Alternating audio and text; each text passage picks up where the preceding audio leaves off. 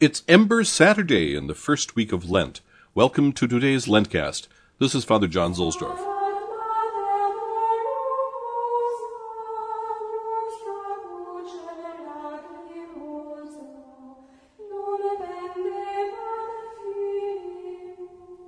Today's station is San Pietro in Vaticano.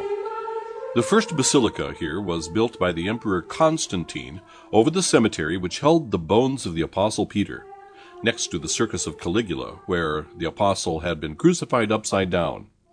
Peter's body was placed in a little pauper's grave here, but from devotion to that grave and his martyr's blood, there sprang up a force that would embrace the whole world.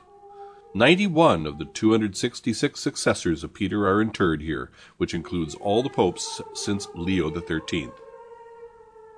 The old basilica eventually went to ruin and was torn down in the 16th century so that the new church could be built. Julius II laid the cornerstone for the vast new basilica in 1502. This is the third and final Ember Day of Lent. The Ember Tides were traditionally times for ordinations. In ancient times, people spent the whole night in a vigil of prayer at the basilica in preparation for the ordinations the next day. We have Ember Day sermons at St. Peter's by St. Pope Leo the Great, who died in 461. Leo preached on the Transfiguration, which was the gospel reading today, for over 1,500 years. In his book Journey Toward Easter, Joseph Ratzinger gives a reflection on the arrangement of the Lenten Ember Days before ordinations. On Wednesdays, we asked the help of Mary and entrusted the men to be ordained to her care. On Friday, we invoked all the apostles, and finally, at the heart of apostolic succession, the ordinations were performed under the aegis of Peter. In another way, we see the progression of thought from the first Sunday of Lent to today. On the first Sunday, we hear that Christ fasted for 40 days and then was tempted on the mountain.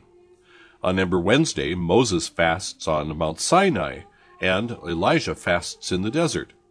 On Ember Saturday, Moses and Elijah appear with Christ on the mountain of Transfiguration.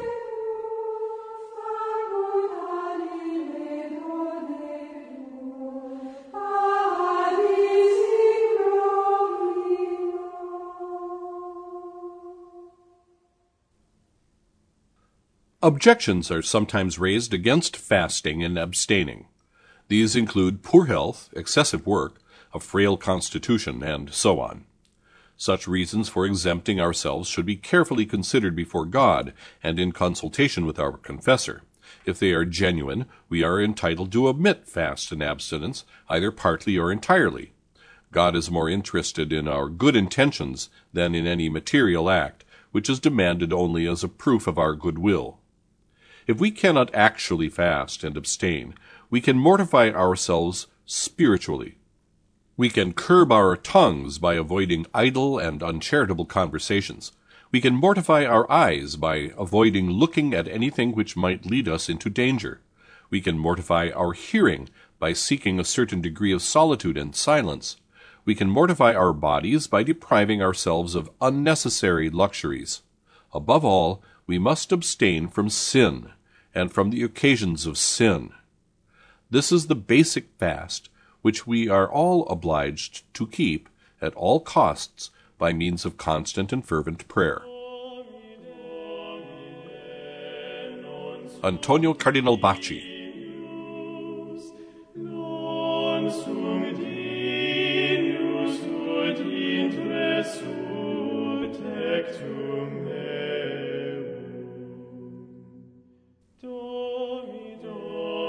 The Post-Communion from Holy Mass in the Extraordinary Form. Oremus. Sanctificationibus tuis omnipotens Deus, et vitia nostra curentur, et remedia nobis aeterna proveniant. Let us pray. By the workings of your sanctifying power, Almighty God, may our vices be cured and eternal remedies provided for us. Through Jesus Christ, thy Son, our Lord, who liveth and reigneth with thee, in the unity of the Holy Ghost, ever one God, world without end. Amen.